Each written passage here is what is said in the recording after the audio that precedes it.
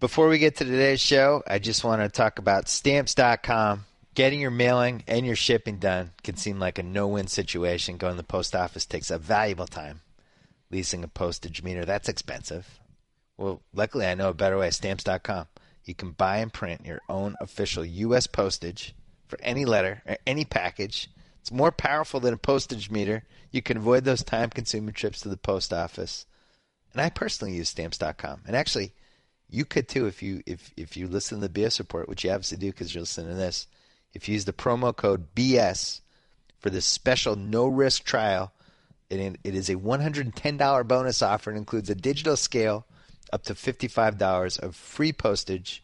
All you have to do is go to Stamps.com, click on the microphone at the top of the homepage, and type in BS. Stamps.com. Check it out. The BS Report is a free-flowing conversation that occasionally touches on mature subjects.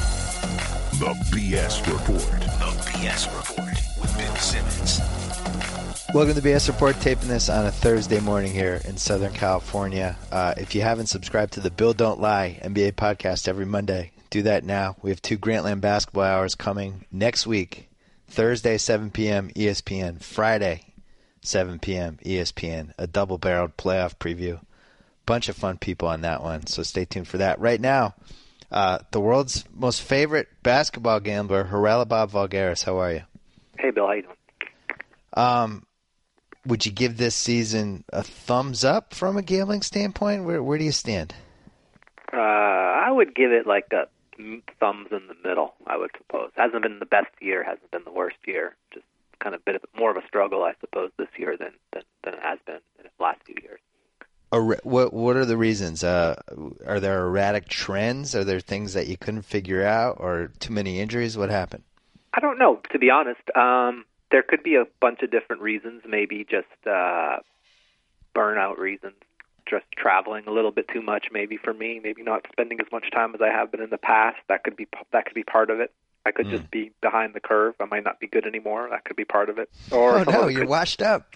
I could be washed up. I could be past my prime. I'm going to be 40 soon. Probably not the right side of where you want to be when you're trying to use your brain for things. But it's been a good year. It hasn't been as good a year as it has been in the past, that's for sure. Is it possible that all the people who decide the lines are just getting a little bit smarter and have more data and things like that? I don't know if it's the people who are making the lines. I think what's probably happened is the people who are betting, the lines makers have gotten smarter at opening their market at lower limits and using those sharper bettors who bet in the morning with smaller bankrolls to make their lines better. And I think what's happened is a lot of the smaller overnight market and early morning market is being bet by more and more new sharps who don't have big enough bankrolls or don't want to wait till later on in the day to bet more. And so it's become like a game theory thing where everyone is scared that if they don't bet this game at 7 in the morning, someone else is going to bet it, so they might as well bet it anyways. And so the markets are getting sharper, and I don't particularly bet that early. I bet later in the day usually. Yeah. Just because I'm waiting for the markets to mature a little bit more. So I think it's a combination of just the overall market getting smarter. Probably the bookmakers have gotten smarter because of that. And then the year has been a little bit unpredictable. There's been some weird things with home court advantage has kind of wildly fluctuated, which may or may not be random. The league just kind of had this period in part of the year where the game was kind of officiated differently for a little bit, and that could have been random also.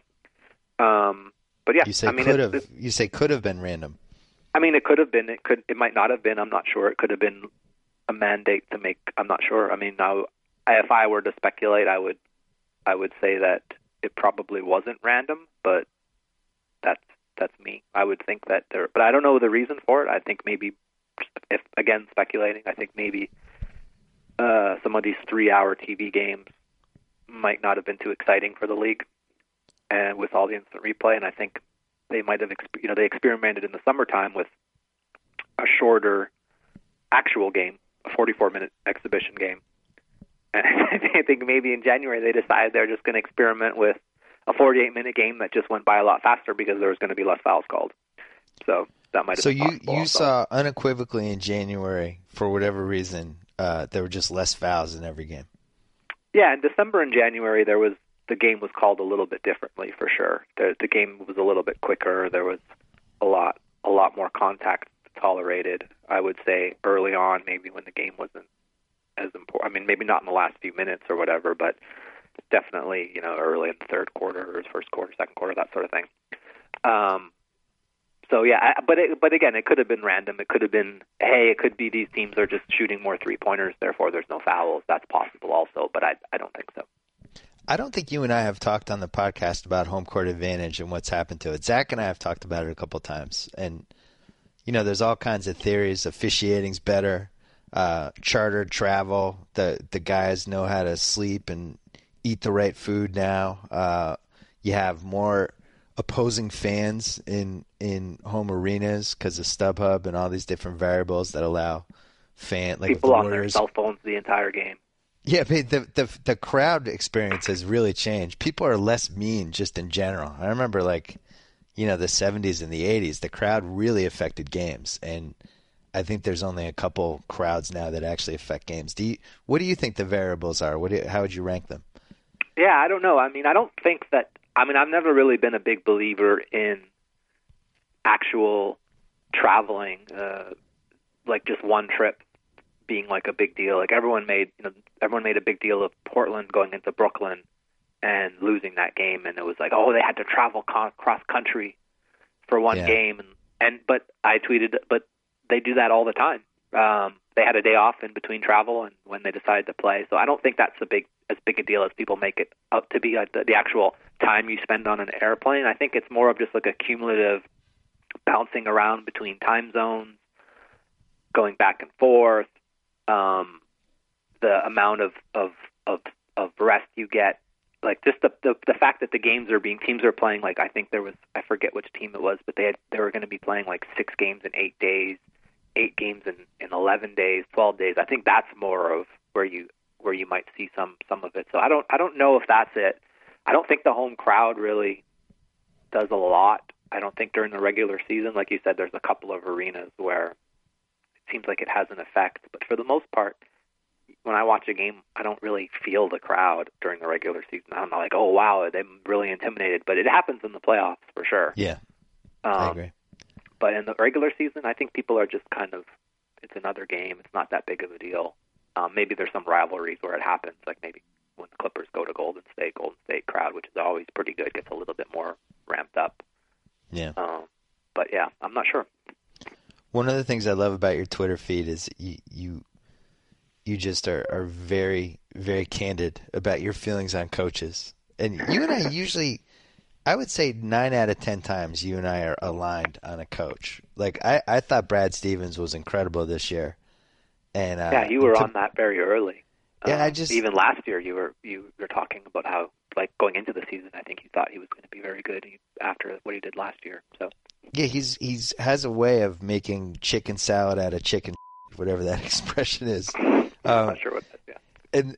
Yeah. And Rondo really held the team hostage those first couple months because he wanted to play a certain way. He wanted to do that pace and space thing, and once Rondo got out of there, it really kind of transformed how that. You shouldn't get better by trading Rajon Rondo for Jay Crowder, but the Celtics got much better. You shouldn't get better for trading Jeff Green for a first-round pick, but they got better. Where does he rank for you on like the top 6 coaches? For like actual in-game stuff and preparing a team to play, he's like in the top. He's right up there at the very top. Just the stuff that they do. I don't think I've ever watched a game where I've been like frustrated with something that he's done, because I think I get that a lot, like 4 or 5 times a game with some coaches, and with him I was just thinking, I don't think there's been any instances this season. There's been times I've been watching where he's like done something that is game theory correct, but it's been terrible for my bet. But that's just me being biased, right? Yeah. Like the idea that they just keep on fouling forever is can be a little bit frustrating when you have a bet like -7.5 and we have the Celtics +7.5 and they're down 8 and they score a basket with like 2 seconds left and still foul. That can be like a little irritating, but it's not bad coaching by any stretch. So yeah, he's up there right at the very, very top. He the team just plays really well. Like, they know what types of plays to run against a certain team. It's more of an offensive thing than a defensive thing. I haven't been entirely impressed with his defense, but then you look at he's playing like Kelly Olynyk, Jared Sullinger, Brandon Bass. Right. They don't have a center at all. They're not just a center, but they don't have anyone of their bigs that can actually play defense, can protect the paint. And yet they still do okay defensively because they play a good scheme. I mean, imagine playing. They had a stretch where they played Isaiah Thomas and Avery Bradley together, and then they had like whoever in the middle, and then their center was Brandon Bass, or their center was Jared Sullinger, and he was the biggest player on the court, with Jay Crowder playing the 4 and maybe Evan Turner playing the 3, and yet they played good defensively. That's almost amazing in some ways. They have no rim protection at all, and the smarter teams have just, like what Detroit was doing yesterday. When you have Drummond and Monroe out there and you're posting up those guys, that's actually great for the Celtics, because the worst case scenario is when you spread the floor on them and you just attack the rim, because it's a layup line. Cleveland, that's why in round 1 I hope the Celtics make the playoffs for a variety of reasons, but playing Cleveland in round 1 is just an impossible task for them. Not only because Cleveland's one of the best 3 or 4 teams in the league now, but just at any point in a Cleveland game, LeBron or Kyrie is just going to be able to get to the rim and get a layup or a dunk, and they just won't be able to stop it. Against Atlanta, it's a little more interesting, right? Like, they have the same kind of guards who can get to the rim, and that's what their team's built around. But if you can contain that a little bit, they've had some success against Atlanta. Like, they beat them 2 months ago. Very similar systems. And I'm not saying this could resemble your famous 2007 Warriors Mavs bet, but I don't think if Millsap's shoulder is hurt and Cephalosha ends up missing some of the playoffs, and there's a scenario here where that could be a little bit of a scary series for Atlanta. Or am I insane? I don't think anyone really thinks Atlanta's that great. I think, I don't think you're insane, I guess would be a quick way to answer that question. People don't look at Atlanta and think that they're like, I mean, you already said Cleveland's better than Atlanta. Golden State's better than Atlanta. I mean, people just look at Atlanta and think that what they did was great, but they really aren't that great of a team. But you liked Atlanta. Like 2 months ago, you liked Atlanta. No, I still do like Atlanta. I'm just saying people in general won't think of it as a big upset because it's Atlanta and it's not. They don't have like a dominant superstar. I think Atlanta is good for sure. The problem I have with Atlanta is like they've been trying to work in these players the last few months, and I think it's kind of damaged a little bit of what they're doing. Like, I don't think you can play Kent Bazemore 20 to 25 minutes a game and expect to have like your unselfish ball movement and your good team defense, because he's just not that type of player. I don't dislike Kent Bazemore. I just think that the difference between playing like a Kent Bazemore versus when they were playing Thabo before Thabo got injured, that's a pretty big difference. And so now if they go into the playoffs where they don't have Thabo and they have to play Kent Bazemore, I think that could be bad for them. And also, if Millsap, even if Millsap plays, but he's 70% instead of 100%, the way that team is built like a house of cards, they need every piece of that to get to the level that they've gotten to. Yeah, exactly. They don't have a very big margin. All, it's going to hurt. Yeah, they don't have a very big margin for error. So I don't know. I think Boston does match up with them. Look, the East is a complete dumpster fire. There's 2 teams that are good, and the rest of the teams I don't think anyone cares about. And I for sure feel that way. I want to get to the Eastern Conference Finals and see the Cavs versus the Hawks, if that's who it is, and maybe Bulls versus Cavs might be exciting in the second round. But like, does anyone care about Toronto, Washington, the rest of the teams that are like, they're all terrible? I want Indiana to make the playoffs just because I want to see if maybe they could grind a team down into salt or something. That might be exciting. But I don't see them. I don't see any other team really. I don't even think the 2 teams are that. Like, I don't even think Atlanta and Cleveland are that exciting to watch. Although Cleveland, I guess, is. If you look at the championship odds, it's a really unique season. You have Golden State's plus 180, Cavs are 2-1, Spurs are like plus 350, and then after that, everyone is 15-1, 20-1, and higher. So yeah, it is the. I don't know if that's unique, though. I think that's kind of the way it's always been. I think this year it's more unique in the sense that any team I feel like a lot more teams could win it. I mean, people were talking about that earlier, for sure. Well, usually you have your three top seeds or your favorites, but then you always have like a couple in that 8-1, 10-1 range. Right. And this year you don't. And I think people have looked at the Clippers bench. They've just crossed them off. I think the Rockets would have gotten there, but man, they got to lose Beverly and then Monte back to back. I just don't see how they're going to have enough to win 4 straight playoff rounds. And then Memphis fell off a cliff. What do you think happened to Memphis? Jeff Green. Wow, I thought Jeff Green was going to be the difference. Yeah, I don't know if it was Jeff Green. I don't know. It's weird. I think, yeah, it's. I mean, it could be it's a combination of not having Tony Allen and not having Jeff Green. I think, or having Jeff Green, I think might have hurt them a little bit. And then I don't know. It's weird. They don't have any shooting at all. It seems sometimes like Courtney Lee is pretty important to that team, which you wouldn't really ever think he'd be uttering that phrase like, "Wow, we really miss Courtney Lee." But Courtney Lee is pretty big for that team, and he went down for a little bit, and then just haven't really gotten their mojo back. I don't think anyone is afraid of them at all. It's weird. Whereas I think before people would be really like, "Wow, we're gonna have to go through Memphis. That's gonna be tough. Memphis is a title contender." And I don't know. It is strange. The game is so cyclical. Some of these teams, they go through runs and then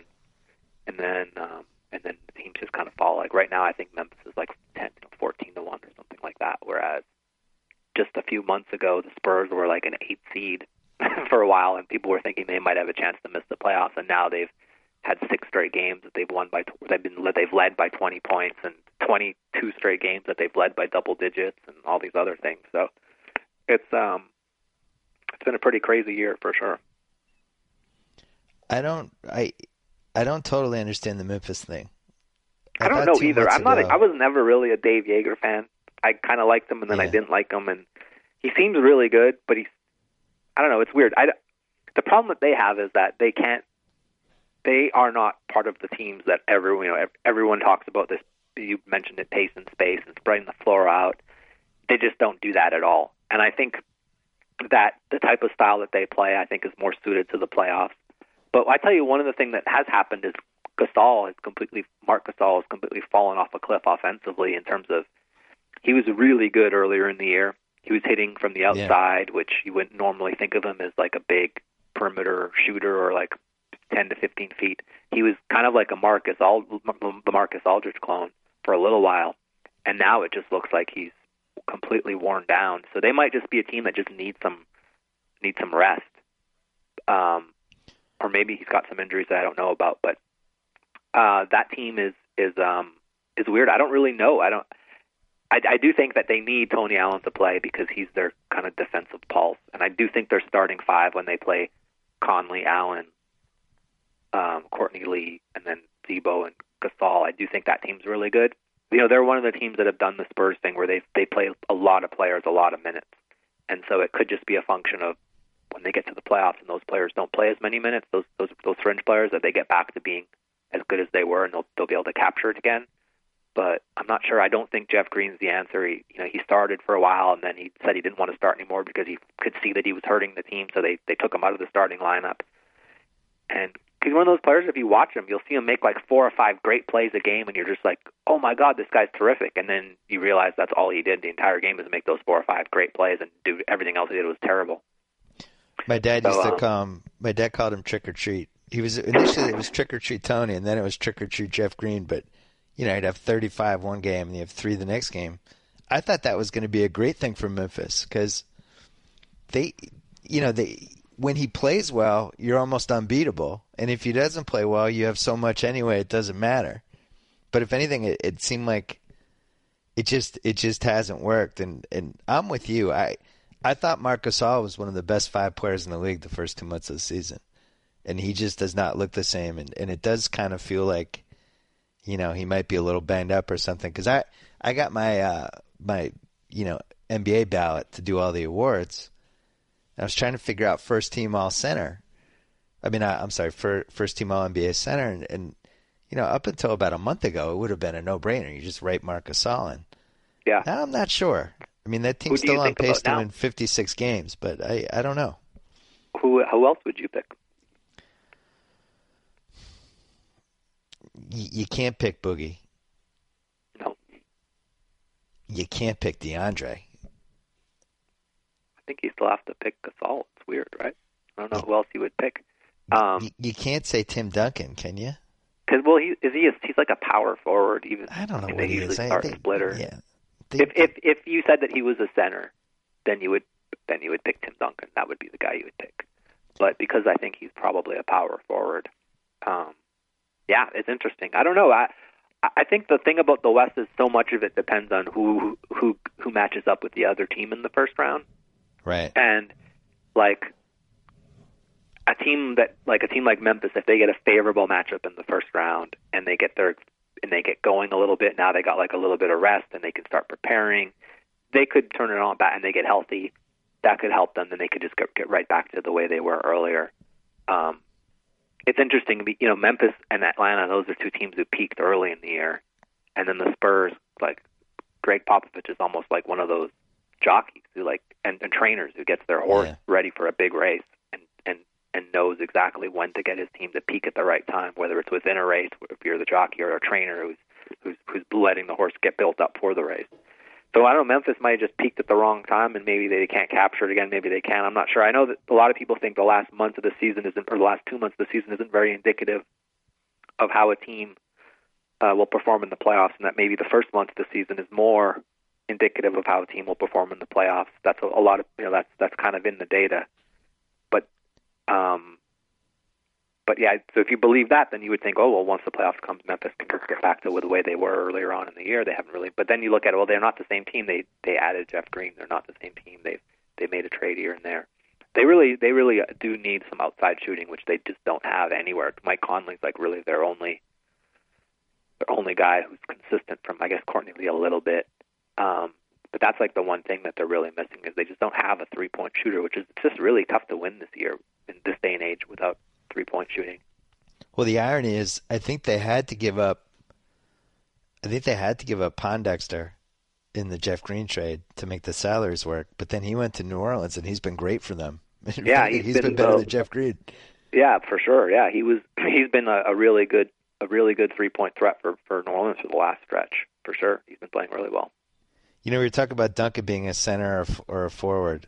I personally think he's a center. I mean, Splitter started 35 games this year. Diao started 14. Bain started 15, but he's playing 15 minutes a game. When they go crunch time, almost always at this point, Duncan's a center. I might end up, I don't know. I have to see how Memphis finishes the year. If they're a 2 seed, I think you have to go with Gasol. But the other interesting All-NBA guy is what the hell do you do with Kawhi? Because he missed 16, 17 games and was clearly hurt and not shooting that well the first half of the season. But I think for the past 4 or 5 weeks, he's been in the conversation for one of the best 5-6 players in the league. So what do you do with him? He's my MVP. There you go. That's just like I watch him play. He doesn't he didn't guard Harden for the whole game yesterday or at all really. But he's more efficient than a lot of the other team's best players that he's tasked upon guarding. Like he's going to get a run at Chris Paul if they play the Clippers for like a quarter. He's going to get him, or for a stretch. He's going to get James Harden for a stretch. He's going to get Stephen Curry for a stretch. I mean, it's crazy how, and he's so good defensively. It's just it's almost unfair. And it's funny they kind of let him go crazy on offense earlier on in the year. Yeah. Where they were they were kind of deviating from their Spurs plan of like, passing the ball like 150 times a possession or whatever, where they were just swinging the ball around for over and over and over again. They kind of deviated from that when he was healthy and he came back, just so they could kind of get him going and let him post up a lot and let him ISO and let him do all these things that, Pop never really lets anyone do. And then it just made him better and more confident. And yeah, he's not my MVP, I suppose, because he hasn't played enough minutes, and he doesn't play enough minutes in a game. He hasn't played enough games. But I can't think of any one player who impacts the outcome of a basketball game on both ends of the floor more than him when he's on against the really, really good teams. I mean, LeBron obviously would be the other one, but aside from that, it's crazy how good his defense is. And I mean, it depends on your what you think an MVP is, right? Like some people just think it's the best player. What is MVP? Is it supposed to be the best player? Is it supposed to be the most valuable player in the league, or is it the most valuable? What is it exactly? Well, nobody's ever figured out the exact definition, and I think they kind of like it that way. But, okay. I think it's some sort of combination on the excellence that you had during the season, how valuable you were to your team. Yeah. And then on top of that, it sounds weird, but like if you just replaced the person we're talking about with an average person of their position, what would be the impact on the team? Which is one of my favorite things to look at. So I think like if you replaced James Harden with Aaron Aflalo this season, what happens to the Rockets? Do they win 30 games? Yeah. And that would be his case for MVP. Now, Steph Curry, if the Warriors win 67 to 68 games and become a historically great regular season team, and he's the best player in that team and the guy who sets the chemistry and the guy who's responsible for all the spacing issues every defense has against him and all the other things he brings to the table, crunch time, the ability to swing games. How much do you value that's a historically great team? These are all up to the voter, I guess. I think Harden. I mean, I don't really know, to be honest. I mean, I went from Curry to whoever. When you look at the way you described it, like which player. I mean, if you look at Houston's mixed matched roster of weird players that they kind of just plug in and out, and Harden really truly has the ball all the time. And the only thing you can take away from Harden is that you need to be able to play some defense. Like people say, oh, you can't be that bad at defense and but he's not that bad as he used to be. Harden does everything now, I think.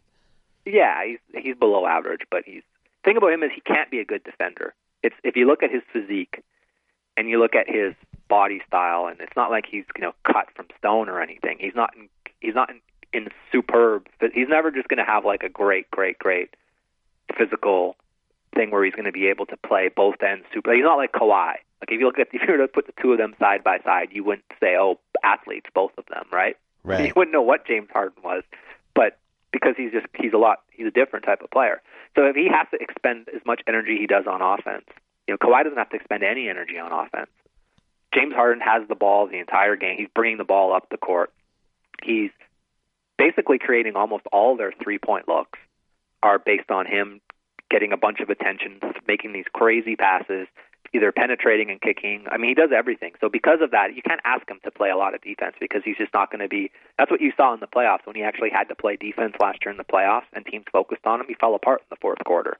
Yeah. And so that's a real tricky thing for them. I do think that a player who is an MVP candidate who isn't Kawhi, who's kind of silly, but although I do think that he should be if he played a lot more, it would be Chris Paul, because if you look at that Clippers team and you look at, we both thought, wow, Blake Griffin's out, this team could fall.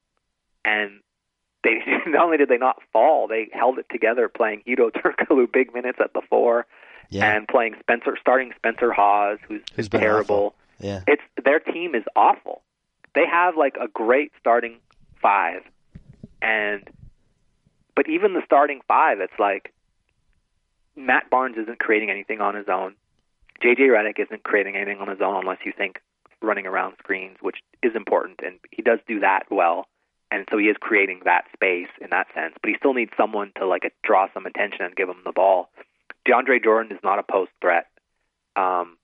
Chris Paul is their best offensive player and their best defensive player by a big margin, and that team has played quite well. If you look at their benches, is historically bad. 5 through 15 is you could pick anyone off the street and they would probably come up with a better 5 through 15. Like just a casual basketball fan, someone listening to this podcast could do a better job 5 through 15 of putting the Clippers roster together than what Doc Rivers has done. Oh, poor GM Doc. Redick's been really good this year, but I'm with you on Chris Paul. I think if you're making the case for Harden, like that nobody does more for his team than James Harden, Chris has to be in that conversation too, because You know, like the game I went to last week where they played the Warriors, he guarded Steph Curry that whole game, you know, Yep. and he was balls to the wall on both ends. I think Harden's a better defensive player than you do. I think he's mediocre and he gets steals. You know, like he's not a liability. He's not Damian Lillard. No, he's not Damian Lillard, but he would. The thing is like he picks his the spots. more. My point is, the more he has to play good defense, the worse he's going to be on offense. Yeah, that's and I'm fair. not sure what's better for their team. Yeah, that's fair. Him reserving his time and his energy for offense, or him playing terrible defense and playing great offense. That's tricky. You know, when Howard's back there, he can kind of get away with it a little bit more. He can kind of just loaf around a little bit just because you got someone like Howard back there. Right. Yeah, it's funny that Doc traded Jared Dudley. Jared Dudley was hurt all last season. Yeah. And Doc knew he was hurt, and he didn't play him, and for whatever reason, fell out of favor. Right. Then he used a future first-round pick just to get Jared Dudley off the team So crazy. to Milwaukee, and he's been playing almost 24 minutes a game. I'm looking at the stats right now, 23.7 minutes a game, 40% from three. He plays crunch time for them routinely. At the 4, which is insane. And he's kind of exactly what the Clippers needed, somebody who could play the 3 and the 4 and shoot threes, and they traded him with a first-round pick. That might have been secretly the worst trade of the last year. Well, yeah, there's a couple things. And if you read the article, I don't know if it was an article or if it was a podcast that Zach did. It's a podcast. Okay. Not only was he injured, but he was asked to play injured, and he specifically said, "I will play." Like, Doc went to him and said, "Hey, we need you to play. We know you're hurt." And he's like, "I don't know if I can go, but I'll give it my best." So it's not even like, okay, he was injured and maybe Doc didn't. He knew he was injured and he wasn't even able to play, and he forced them to play, and he decided to play. It's crazy. They got rid of him, and they got rid of Bledsoe so they could get. I mean, I don't know. The Bledsoe thing isn't that big a deal, but the Dudley thing was just terrible. The Dudley trade is terrible. The problem Dudley had was he just didn't have it like he never played in the Eastern Conference when Doc was a coach.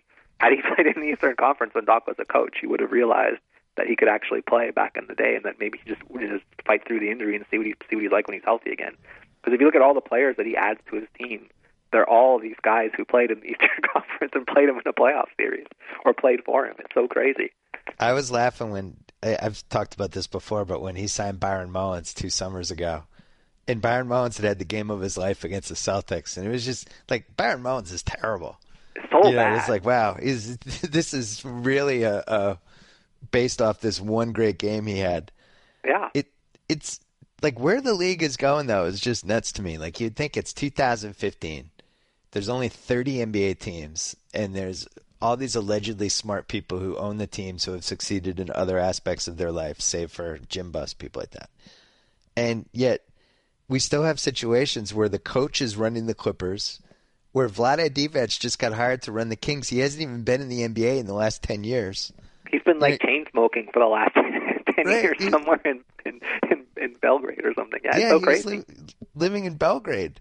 But you go on down the line, like the Denver guy, I don't know how that guy got his job. But you go on down the line, it's like, it's just, if I was like an assistant GM for a good team, I would be going crazy that these jobs were opening and closing, and I didn't even have a chance for them. It is, yeah. The Doc Rivers thing is really puzzling because, I don't know, it's just, in general, it's just really, really hard to be a GM and a coach.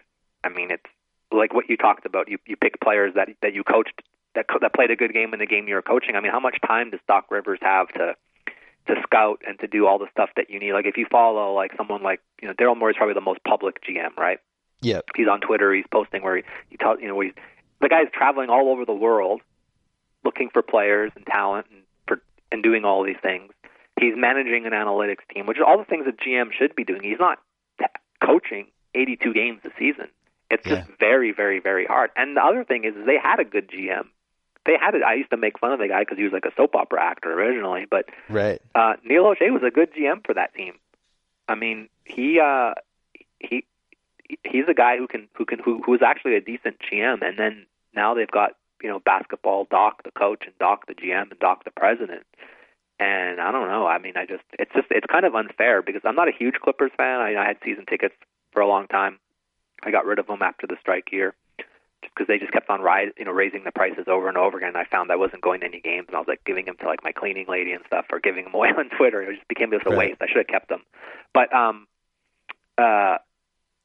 they have like, you know, Chris Paul, DeAndre Jordan, Blake Griffin. That's a pretty good big three. And to just piss it away because you can't fill the roster with the parts that are the easiest. Those are the easiest players to fill your roster with. I mean, you should be able to find a better point guard than Lester Hudson. You should be able to. I mean, like a backup 3-point guard. Then Austin Rivers, make a trade for Austin Rivers, who is, you know, pretty much unanimously thought of as like a terrible player around the league. And I don't know. It's just almost. I feel sorry for. I mean, it's hard to feel sorry for a guy worth $24 billion or whatever much money Ballmer's worth, but I kind of feel bad because I feel like he bought this team. He overpaid for it, but whatever. And now he's like he's drinking the Doc Kool-Aid and letting them run the entire team, and it's kind of. I liked it a lot better. Let me put it. I liked it a lot better when Doc was the coach and the GM when Sterling was the owner. I didn't mind it so much then. Now I just feel like, oh, it's a shame. They could be a powerhouse if they really had a decent general manager. Well, it's weird that you'd spend that much money on the team and then not really make a priority of assembling the right front office. Like, and also the president they hired, there's been a lot of shaky stuff coming out about her too. Like, right. She's obsessed with like game presentation and stupid stuff. Yeah, I just think he doesn't know. I mean, I don't think so either. Yeah, he's not a basketball guy. He wasn't ever. He's obviously a very smart guy, but his expertise doesn't. And he's smart enough of a person to realize I should just leave this in charge of the experts. But I think he'll figure it out after a while. Like, he can read newspapers. I think he knows that people are looking at this bench that they've put together and are kind of like, wow, what's going? You know, the crazy thing is like Turkoglu. We make fun of him. Turkoglu's actually played pretty good of late. I know he has moments. Yeah, he can actually still play okay. It's kind of, I don't know if what the deal is, but you know, Turkoglu is, of all the signings that he's made, Turkoglu is probably the best of the worst signings. If that makes sense. He's probably performed that. I mean, we're being harsh on the Clippers, but at the same time, man, you look at like if they can get Jamal healthy, and you're playing them in the playoffs, and you're going against Chris and Blake, who are two of the best 12 players in the league. JJ Redick's having a career year. DeAndre's having one of the great contract runs of all time. Yeah.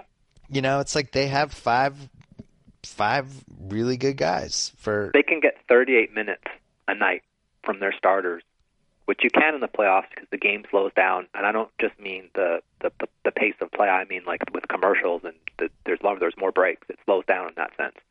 If you can get 38 to 40 minutes from those five guys, and then have your bench come in and play as slow as possible in the game, minimize the number of possessions so they minimize the horrible effect they're going to have. Like, don't have Austin Rivers playing fast, have them playing slow, you know, maximizing time, and play good. If those guys can play decent defense, they can do very little damage. The Clippers can. I mean, the Clippers are better than Portland. I don't think Houston wants to play the Clippers at all. They have no shot against the Spurs. The Clippers, they cannot beat the Spurs. And they might not have to play them until round 3. Yeah, exactly. They've got the best spot. Like, I don't know if they'll stay in 5th, but that's like the Jesus spot. The 5th spot where you play Portland and you have home court advantage is like the spot you want to be in for the first round. The bad news of that is that you're going to have to play Golden State in the second round. But like for the first round, the 5 spot is really good. Really, the ideal spot you want to be in is the 2 spot, obviously, because you're going to have Dallas in the first round, which I don't think anyone's really afraid of, and you're going to have home court for the next round, and then you're going to have Golden State. So if it's really interesting, if the Spurs get up to the 2nd spot, they're a lock for the Western Conference Finals, in my opinion. And I think that's actually has a really good chance of happening. Yeah, the Clippers, Spurs, Rockets, and Grizzlies all have 53 wins. Yep. Pretty crazy. Which coach are you more excited to have going against Golden State in round 1, Monty Williams or Scott Brooks? I want Monty Williams just because I want something different. The Scott Brooks thing and that Oklahoma City team is completely given up. Yeah, they have. They're just done. They're just tired. You could just see like the game after Durant was announced out for the year. Westbrook had just like a horrible game. And I was like, me being the robot that I am, thinking people don't have any emotions. I'm like, why is he playing so bad? What is wrong with him? And then I was like, maybe it's the fact that Kevin Durant is announced out for the year. And they can't guard anybody. I think Golden State would sweep Oklahoma City. They might be able to get like one game, and it's tough to play a game in Oakland. Whether they sweep them or beat them in 5 or 6, it doesn't matter. They're never losing the series. I think they're certainly never losing the series against New Orleans either. But they got to sweat out New Orleans. You might have to sweat that one out a tiny bit. No, New Orleans is like secretly scary. No, they're terrible. They're scary a little bit. Hey, when it's like a 1-point game and they're running that Tyreek Anthony Davis high screen, I'm scared if I'm the other team. I don't like that play. Well, there's just they're not terrible, but they're just not able to beat. Like Golden State, I think, is not worried about. Oh no, they're winning either series. I just think New Orleans would make them at least have to break a sweat a couple times. Maybe, yeah. I don't know. I don't know that Draymond Green is the best matchup for Anthony Davis. I don't think that's but I think that they just have lots of guys they can throw Iguodala on him. They can put Green on him. They can maybe even try Bogut on him just to like punish him a little bit. What's interesting though is if Drew Holiday came back in time for that series, right? He's a really good defensive player. He just is. I think he's one of the best 5 defensive players at that position. Yeah, that's a good point. If Drew Holiday comes back, and then that also has the added benefit of not having Tyreek Evans like completely mangling the entire late game over and over and over again, because he's just not very good at the end of game situations. I know you're scared of that pie screen pick and roll, but it's much more scary when it's Drew Holiday versus Tyreek Evans. Right. But I don't know. I don't know that there's much of a precedent for a player missing that much time and coming back and playing well in the playoffs, even if he does come back. I'm looking. I want New Orleans. I don't know that New Orleans holds on to it because I still think New Orleans has a very tough schedule. Yeah. They finish out with at Houston versus. I guess it's not that tough. They play at home versus San Antonio at the end of the season, which could be a game that San Antonio needs to win to get the 2nd seed. They play at Minnesota, which should be a win. They play at Houston, which is probably a loss. That last game on April 15th is home against San Antonio. And if you and I we really enjoy the Pelicans and Monty just in general. But right. There's just no doubt in my mind that their playoffs are going to come down to the last 2 minutes of that Spurs game, and they're going to have a lead, and then comedy is going to ensue. And I don't know if they're going to pull it out or not, but it has to end this way, I think, for them. It just has to. I don't know. Yeah, they both actually both teams have a similar schedule. Oklahoma City plays Portland and Minnesota as well, but then they play at Indiana and versus Sacramento. I don't know. It's weird. I mean, Oklahoma City's lost 4 in a row. It's pretty crazy. They've lost 4 games in a row, and they've lost 6 of their last 7. Don't they have to? They have to beat Oklahoma City. I mean, they have to be 1 game ahead of New Orleans, or else they don't get it. Right. New Orleans has the tiebreaker because of the head-to-head record or whatever. They have the tiebreaker. I'm not sure what the reason is, but they have it. Hey, there's no chance that the Mavs are going to turn on some invisible switch that I'm not seeing, right? Did you read the article on the genius that is Rajon Rondo? Yeah, who knew? I thought it was a very well written article. I loved it, but man, who knew that he was the most calculating genius America has ever produced? I know, right? I think the article was really good too. I wasn't meaning to disparage the article, but my point is that he maybe because I think he's terrible, and maybe I just haven't seen playoff Rondo. Maybe I'm just because he did have that game against Boston where he played great. That's like the one game for the Mavs that he actually played great was the one against Boston, and then he had another game where Monte was out where he played pretty good. I don't know. If the Mavs play the Spurs, they're probably not going to win. If they play Houston, they could beat Houston. Houston doesn't have Nemo, and they don't have Patrick Beverly for the rest of the year. I have one more point on that because I agree with you. I think Houston is very, very beatable in round 1, and I think one of the reasons is I think playing that team 6 or 7 times in a row would be an advantage for the team that's playing Houston because, as you said earlier, Everything is Harden. It's just the same thing over and over and over and over again. I think the more you play against that, the easier it would be to figure it out. Does it make sense? Yeah, that does. And then also, it's just easier to defend. I think there's lots of things you can do to hurt a player like that. Like if one of these smart teams in the playoffs is going to hound him for the entire game. Like the idea that he brings the ball up the court, he will not be doing that in the playoffs. They're going to have Jason Terry bring up the ball or something, because if he has to bring up the court, and now you remember what Dallas did this versus LeBron in the finals, and it had such a huge impact, incremental impact as the game went on. Where they had J.J. Barrera picking him up full court. Right. And if Harden is forced upon, to bring the ball up the court that 8 seconds and have to get past the press, or even if he just has to pass and get out of the way, now you can do the ball denial thing where it's going to be tough for him to get the ball. And that sort of thing, if a team does that, that's like a very, very, very easy way to take away a lot of what he does, because you're just going to exhaust him.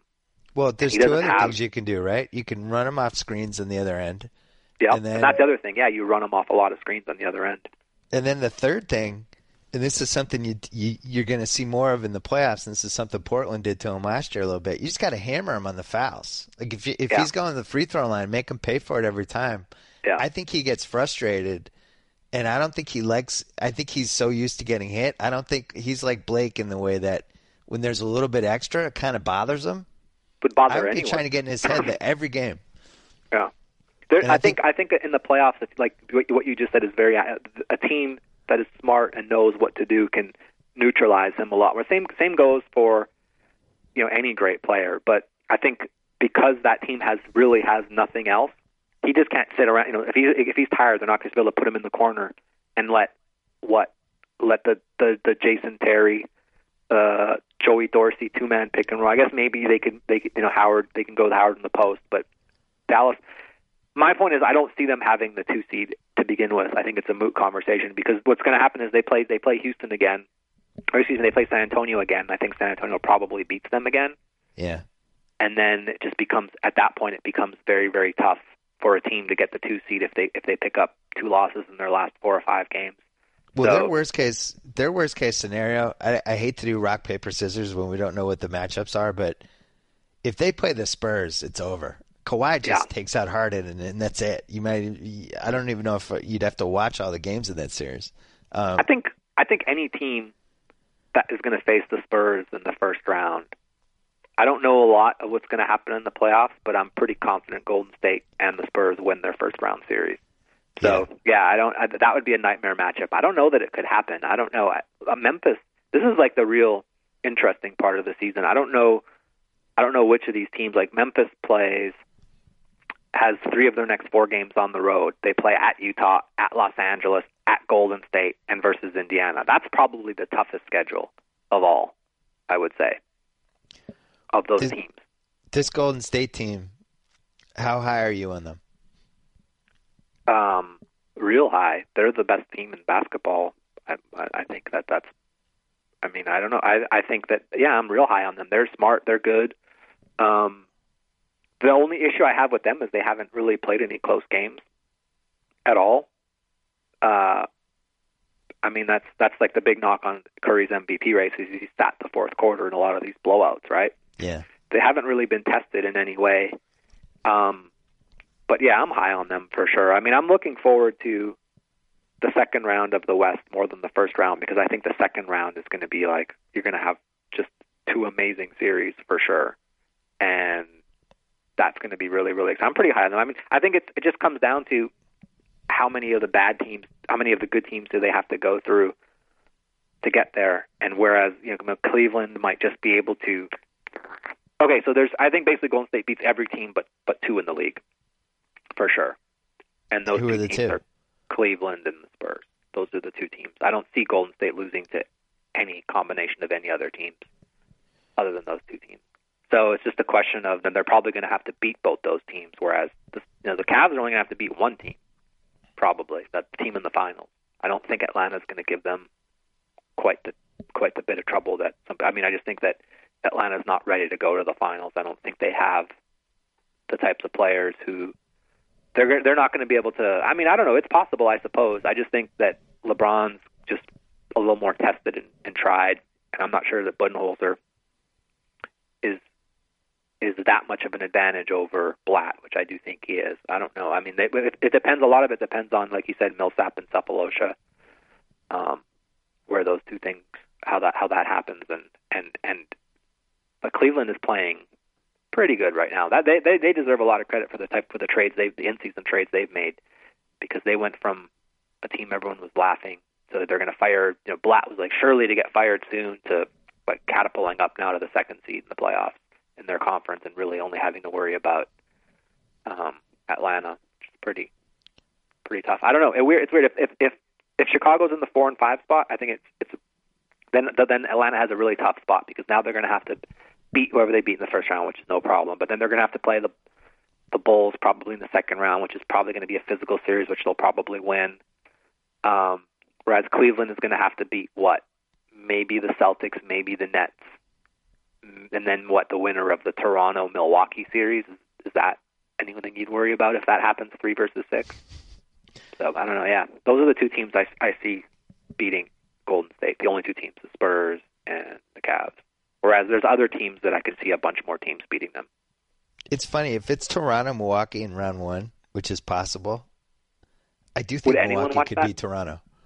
You think Milwaukee could beat Toronto? Yeah, it's possible. Yeah. I'm not saying they will. I'm just saying that it would not shock me if Milwaukee beat Toronto. It would shock me if Milwaukee beat Chicago. But yeah. I just think Toronto and Washington could lose to anybody. I don't think it matters. Those teams have been 500 teams for 3 months now, Yeah. Washington really suffered when Beal went out. That was pretty much what did them in. I think they've played a little bit better since he's been back. All these playoff series are really interesting because it's all about matchups. Yeah, it's this team plays well against that team, but couldn't beat that team who can beat this team, and it's kind of interesting in that way. And so you don't really have aside from Golden State and San Antonio and Cleveland, which are dominant teams, the rest of the teams could get knocked out in the first round or could go to the second or third round. The Celtics got a huge break because Cleveland clinched 2, and I think LeBron's probably going to sit out. The Celtics have back-to-back against Cleveland. Yeah. Probably not LeBron in those games. It's weird, but they've got 51 wins over 46. They had theoretically clinched a long time. Like they didn't have to play yesterday. True. And they did. It's weird. I don't know. LeBron's played a lot of. That rest really did him in for sure. It really did him in, but it really helped him a lot. Yeah. But he's also still played. Blatt's got curious. I mean, he's playing 36 minutes a game. I don't know why he's playing 36 minutes. They should really realize that just making the playoffs is enough for that team and being healthy, kind of like what the Spurs did last year. That should be the goal, I suppose, not trying to play the guy 35 and 36 minutes. He's got some weird substitution patterns, Blatt, for sure. Kyrie Irving, were you a fan of his as recently as January? No, I mean, I've always been a fan of his offensive game. He had like a few 40, 50, whatever point games before when he was younger. I don't think anyone's ever doubted his offensive ability to play basketball. I think it was always his ability to play defense and his ability to play within a system. Yeah. I mean, he's kind of bought in. I mean, there was one game where he had 0 assists this year. How could you be a fan of a point guard who plays a game of basketball with 0 assists, right? Right. That's why I didn't like him. That was kind of, I think, the turning point. I think there was talk that LeBron and him got into it after that game. And I think, that was probably, he realized that team moves the ball really, really well now. They don't really move the ball like the Spurs do, where it's the ball moves, but the players don't necessarily move. The Spurs have player movement and ball movement, which I think is key, whereas a lot of these other teams just have the ball movement where the ball just swings around. It's kind of like hot potato sometimes. Yeah. The key is having the play. I was never really a huge Kyrie Irving fan. I was always a fan. I always liked watching him play, but I was never like, oh, that's a guy who can, really be your starting point guard. I mean, he's no Chris. I'd still rather take Chris Paul over him in a heartbeat, and I would rather take obviously Curry over him. But he's a good player. I guess the team has really bought in on defense too, so which is big. I guess the team is defending a lot better now. Yeah, well, partly because they also have better defenders. I mean, those two trades really helped them. And they just robbed. I mean, obviously the Knicks were just trying to super tank, but picking up J.R. Smith and Shumpert were two really big. I mean, those are two perfect keys for that team. Two guys who don't need the ball a lot, and two guys who can shoot well, and one who plays extremely good defense, and the other one who can play defense sometimes if he wants to. I don't think it took me a while to get to this point, but I don't even think of Kyrie as a point guard anymore. I just think he's Tony Parker with even less sort of playmaking. He's a scorer who happens to be built like a point guard. I think right. That's a fair thing. And then LeBron has the ball most of the time anyway. Yeah. LeBron's the one calling the plays and has the ball and initiating all the action. So that's fair. I couldn't reconcile how Kyrie was going to be on a good team with this style, because just fundamentally it's like, well, he's not a point guard. This will never work. But now you see him with LeBron. It's like, oh, that's actually the perfect guy for him. The other thing that's good for them is, I mean, it's a totally different team. The first 35 games, 40 games of the year or whatever, it was just a chore to watch them. I just didn't enjoy watching them. As you said, now they play defense, they move the ball. They're good at home.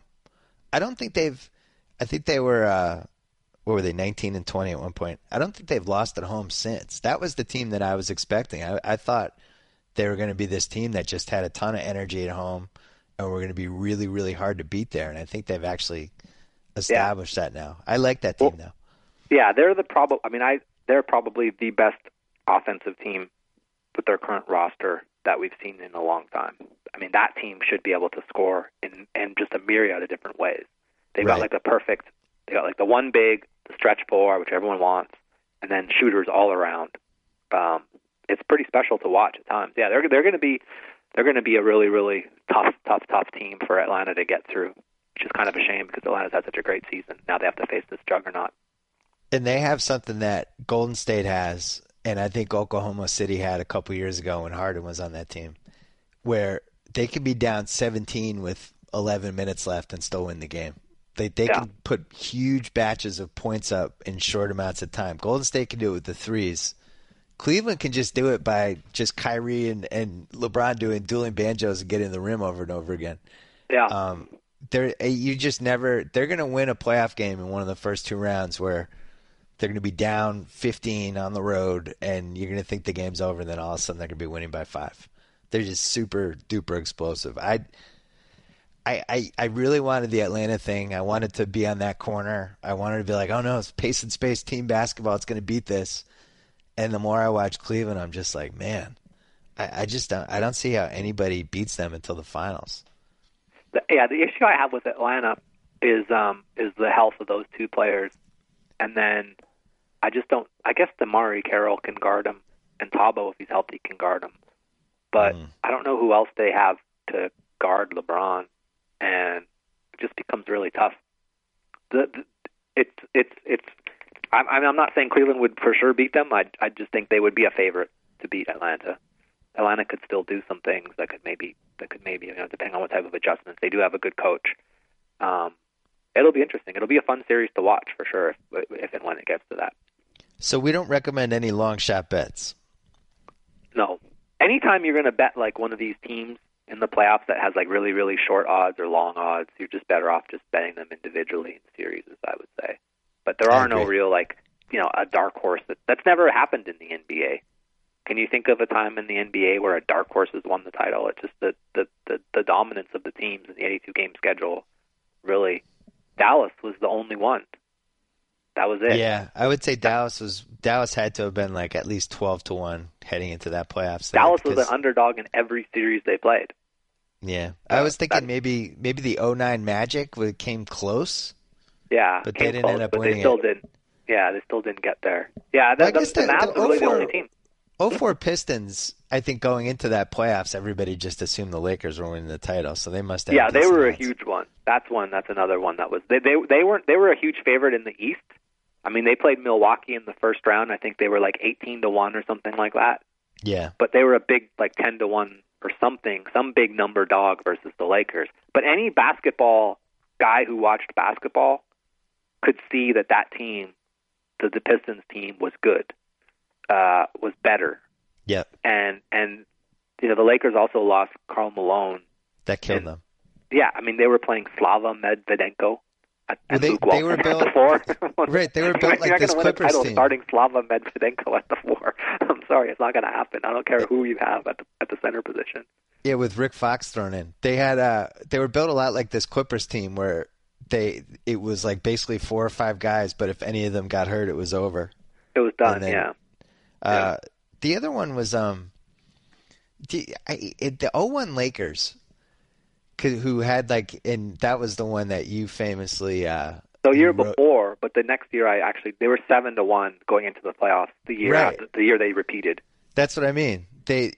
Because they had like this topsy-turvy regular season. It was the first time Shaq and Kobe were battling a little bit, and going into those playoffs, I can't remember who the favorites were, but the Lakers were not one of them. I think the Kings were in there. And, the Lakers had to play the Spurs with the Spurs having home court, and the Spurs were like a 3-1 favorite. That to me was the best playoff basketball. I still haven't seen. I mean, last year's Spurs team was pretty good, but it was in a different way. Last year's Spurs team didn't start blowing really teams out until the finals, and it was just they just did it in a different way. The Lakers team, that team was, they had started winning before. They had Derek Fisher was injured, and then he came back, and that was a team that was like remember the Miami team that was like the light switch team.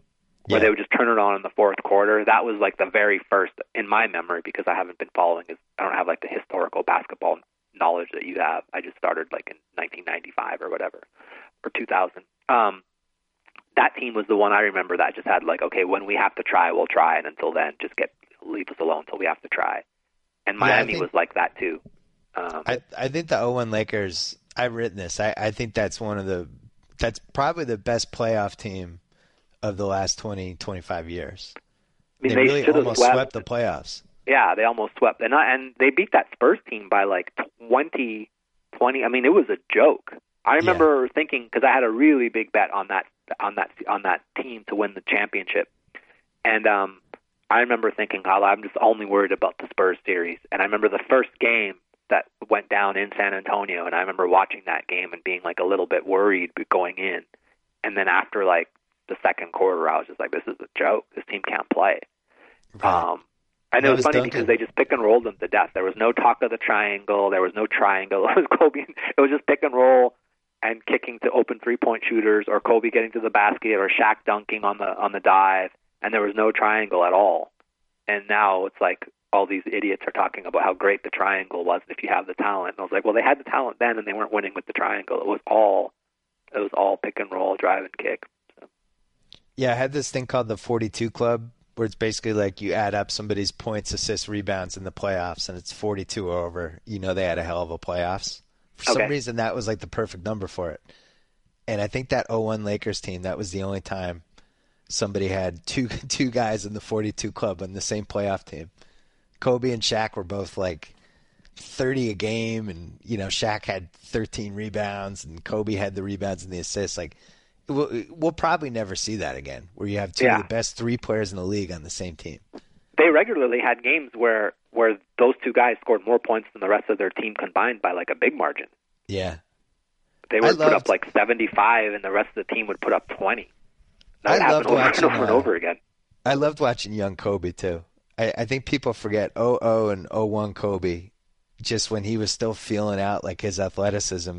I mean, they played the Kings that year, and I think he had 48 in Game 1. It was either Game 1 or Game 4. He just dropped. He was like 16 for 20 or something against them. Yeah. But that team was crazy. I'm with you though. The Spurs last year, they hit a certain level that was really cool to watch. Those last 3 games. It was beautiful. They were way to watch. Up there. Yeah. Yeah. There's that thing on YouTube. If anyone hasn't seen it, just Google Spurs beautiful game. It's like set to some classical in Aldi music or whatever. And it's pretty amazing, and it just shows the ball movement that they had. And it's funny because there's a game that they played the year before. They played the Clippers, or maybe it was 2 years prior. It was when they played the Clippers, and they were losing by like 18 or 20 points or something like that to the Clippers. And I remember sitting there at Staples Center wanting to live bet it, but I wasn't able to because I was at Staples. I'm like in the U.S., whatever. I remember thinking, I was with the person I was with, and I was just like, she's like, this game sucks. I was like, what are you talking about? There's no team. She's like, the black team sucks. And I was like, no, the black team's winning this game. She's like, they're losing by 20. I was like, trust me, the black team's going to come back and make a game of it or win. And they just like completely tore through that team. And it was just the most, It was the most breathtaking thing to watch, and that was like when you really saw. I think that's when pop really real, or that's when he really saw, like, okay, this is how our team can play when we're clicking, and it's just scary because when they are playing like that, it's impossible to defend. For one, you can't defend that at all. You can't just say, okay, I'm gonna stop this guy, and that's it. Like with the Warriors, you can kind of do that a little bit. You can stop Curry, and then now you have to depend on the other guys playing 4-on-3. And with Cleveland, you can do that too. If you stop LeBron, the rest of the team is going to get into all kinds of weird, ridiculous basketball situations. But there's no one on the Spurs. You just can't defend that type. That's perfect basketball, and I don't think that's almost solved basketball. Like the way they play is solved basketball. If they can do that, there's really no way you can defend it. The only you can do is play it better than they play it, in my opinion. Well, and obviously you're right, because now you have all these teams trying to emulate it and try to figure out their own versions of it. Like it certainly worked for Atlanta. Atlanta's going to win 60-plus games and have the lowest point differential in the history of anyone who won 60 games. They're on pace for that. It's interesting to watch these teams try it, though, because they miss like some of the very basic things that like I see teams like Toronto trying to do it sometimes, right? Yeah. And very rarely, but Toronto will like walk the ball up the court, and they'll be at 8. They'll start the clock, and they'll start getting into their offense, and there'll be 14 seconds left on the shot clock or less. And now they're going to do this elaborate ball movement. It doesn't work that way. The Spurs don't walk the ball up the court. You need a lot of time to get to run all these elaborate sets, an elaborate flow offense where it's not even doing anything. It's just they try one pick and roll, it doesn't work. Now we're going to come back to the other side. And I know it's interesting. Atlanta's really the only team that gets it. You have to actually play fast, and by playing fast, I don't mean taking early shots. It means you have to get into the offensive end of the court fast so that you can have time to go through all of this stuff and wait for the perfect shot or wait for the best shot that you can. So it's tough to do. You have to have players who can believe in it and who are willing to pass up a good shot for what may be a better shot. Boston's tried to do it the whole year, and the one thing they don't have is the 3-point shooters. Right. They started to get that now, though. It's starting to come on. Yeah, they've just started now to have like Bradley and then Jerebko and Olenek and Solinger and those guys. When they play Olenek and Jerebko together, they can't defend anyone, but nobody can defend them. Right. It's very tough to defend that team when those two guys are out there and the floor is spaced and you have either Bradley, Turner, or Thomas driving. It's fun. They do like a lot of weird pick and rolls too. Like they have the roll guy setting the screen on a pick and. It's just they do like a lot of really, really interesting stuff. I really love the way they play. They're the other team that's trying, but they don't have the talent. They don't have the big three. That the other thing, San Antonio has the talent and they have the system, which is obviously what you need. Yeah, and you need the point guards that can get to the rim, which helps because that opens everything up. The Celtics, one of the things they do is they'll run like these triple handoffs. It just sometimes nobody will dribble for 10 seconds, and it'll just be like almost like this. They do that weave. Yeah, it's like the four corners on acid or something. Yeah. And they're just running handoffs on the top, and then all of a sudden somebody's exploding the basket. I love watching them. I really enjoyed this season, even though they're not very good at basketball.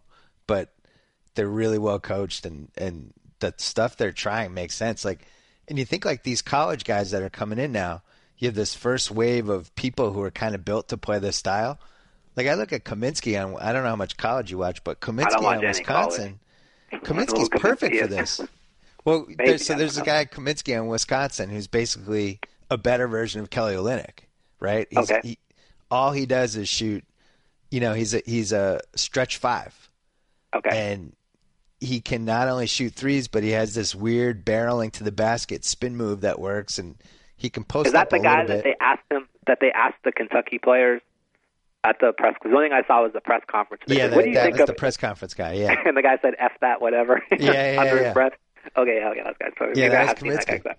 But you have this generation of these guys coming in who are kind of taught to play facing the basket, and 7-footers who can shoot threes, and so I just think this style is going to keep going and going. I think the teams like the Grizzlies are just not going to be typical anymore. Even Detroit, you look at Monroe and Drummond trying to play together, and 20 years ago it makes sense, and now I don't know if you can have both.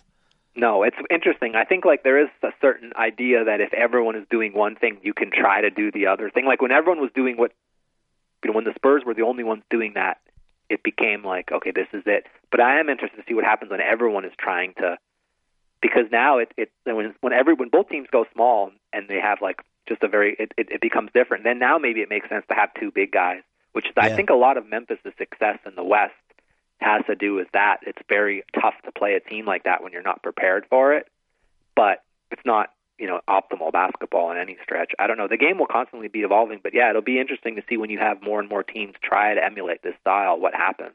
Because then I think there's different things you could do, and I don't think it's playing too big, but there are different things you can do to kind of counteract it a little bit on defense, for sure. I don't know why no team has ever, it's interesting, like I don't think it would work, but it definitely would work better than what happened. I don't know why any team hasn't tried like to play like a hybrid zone. Again, like if these guys are all moving around, and why are you chasing them everywhere? That's why teams have like Milwaukee's playing like that switching defense, and Golden State is playing that switching defense, where basically you have 5 interchangeable players. Yeah, that's really the solution to this type of offense. Is you have 5 players who can just switch every position 1 to 5, and they're all kind of interchangeable. Phoenix did that for a while recently too, and they had some success on defense. But then you really need to be able to, you really need good communication on defense, because it becomes, now you get like, well, I thought we were supposed to switch there, and you have players where 2 guys will be on 1 player, so it does become difficult. But that would be one way to counteract some of what these teams are doing, is to really go to a really heavily switching offense, or maybe even just altogether zone, defense. Well, I know that's what the Celtics want to do this summer. I think Brad Stevens wants a defense where, like Jay Crowder is like the perfect Celtic. Like he can guard 4 positions. Yeah. And I think they want multiple guys like that. Guys that are just, it just doesn't matter who's the guy they end up guarding. They can guard the guy as long as it's not a 6'11" guy. And that's that guy, the assistant coach for the Bucks right now. That guy should be the big defensive. That guy should be a new head coach hire. The Thibodeau of this decade. Yeah, he's like the new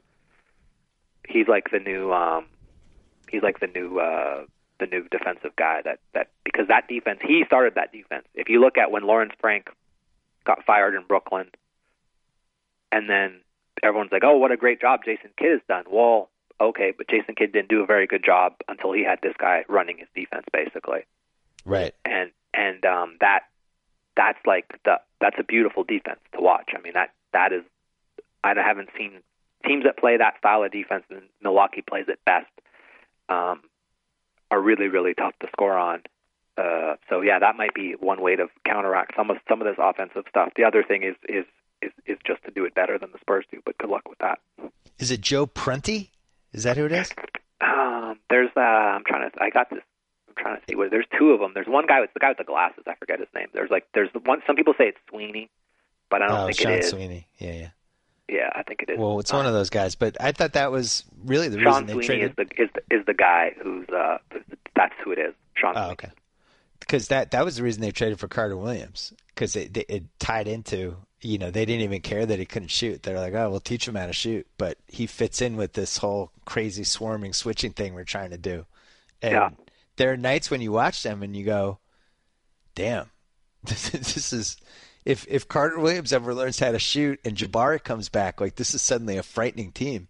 I don't know if they're going to be able to keep Middleton, but that everyone thinks that Chris Middleton's like the most valuable player in the league after that Sloan conference. It's like the craziest thing in the world. It's like he's ranked number 9 in the league, and it's the ESPN real plus minus.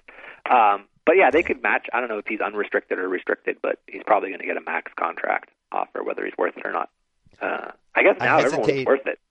Yeah, I worry about them matching it, because it does feel like the Brandon Knight trade was a little bit of a salary dump. It seemed like they didn't want to pay him.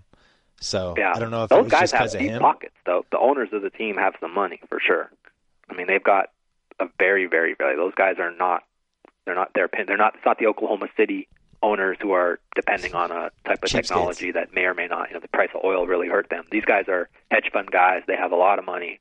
Wes Edens, and then even like some of their minority partners, like David Einhorn. That guy's worth a couple billion. So they're well pocketed. They're not like Prokhorov or Ballmer, but they've got a lot of money. Well, so sometimes the well-pocketed hedge fund guys don't necessarily want to spend money on the NBA team. Like they bought the asset, which is the franchise, and they bought into the league. But then, that makes sense. But I think these guys also are going to the games, and they're excited, and they're like flying to see the games, and they want to win. I think these guys they're not just hedge fund guys, like pencil pushing hedge fund guys are looking at it as an asset. They're like guys who are kind of masters of the universe hedge fund guys who want to be successful. And they're smart enough to realize what is. I mean, the issue is that they're just never going to get enough revenue because they're in Milwaukee. It's never going to be the same. I mean, if they were really interested in that, they wouldn't have bought a team that they were required to keep the team in Milwaukee, right? I think they wanted the house on the beach. There's 30 houses on the beach. They wanted one of them. Yeah. Exactly, and then they wanted something close to where they could travel from New York to see the games. It's not too bad. Whereas if they moved the team to Seattle, it would be a lot different. But yeah, anyone who bought a team and decided to keep it in Milwaukee isn't probably looking at the asset too much, right?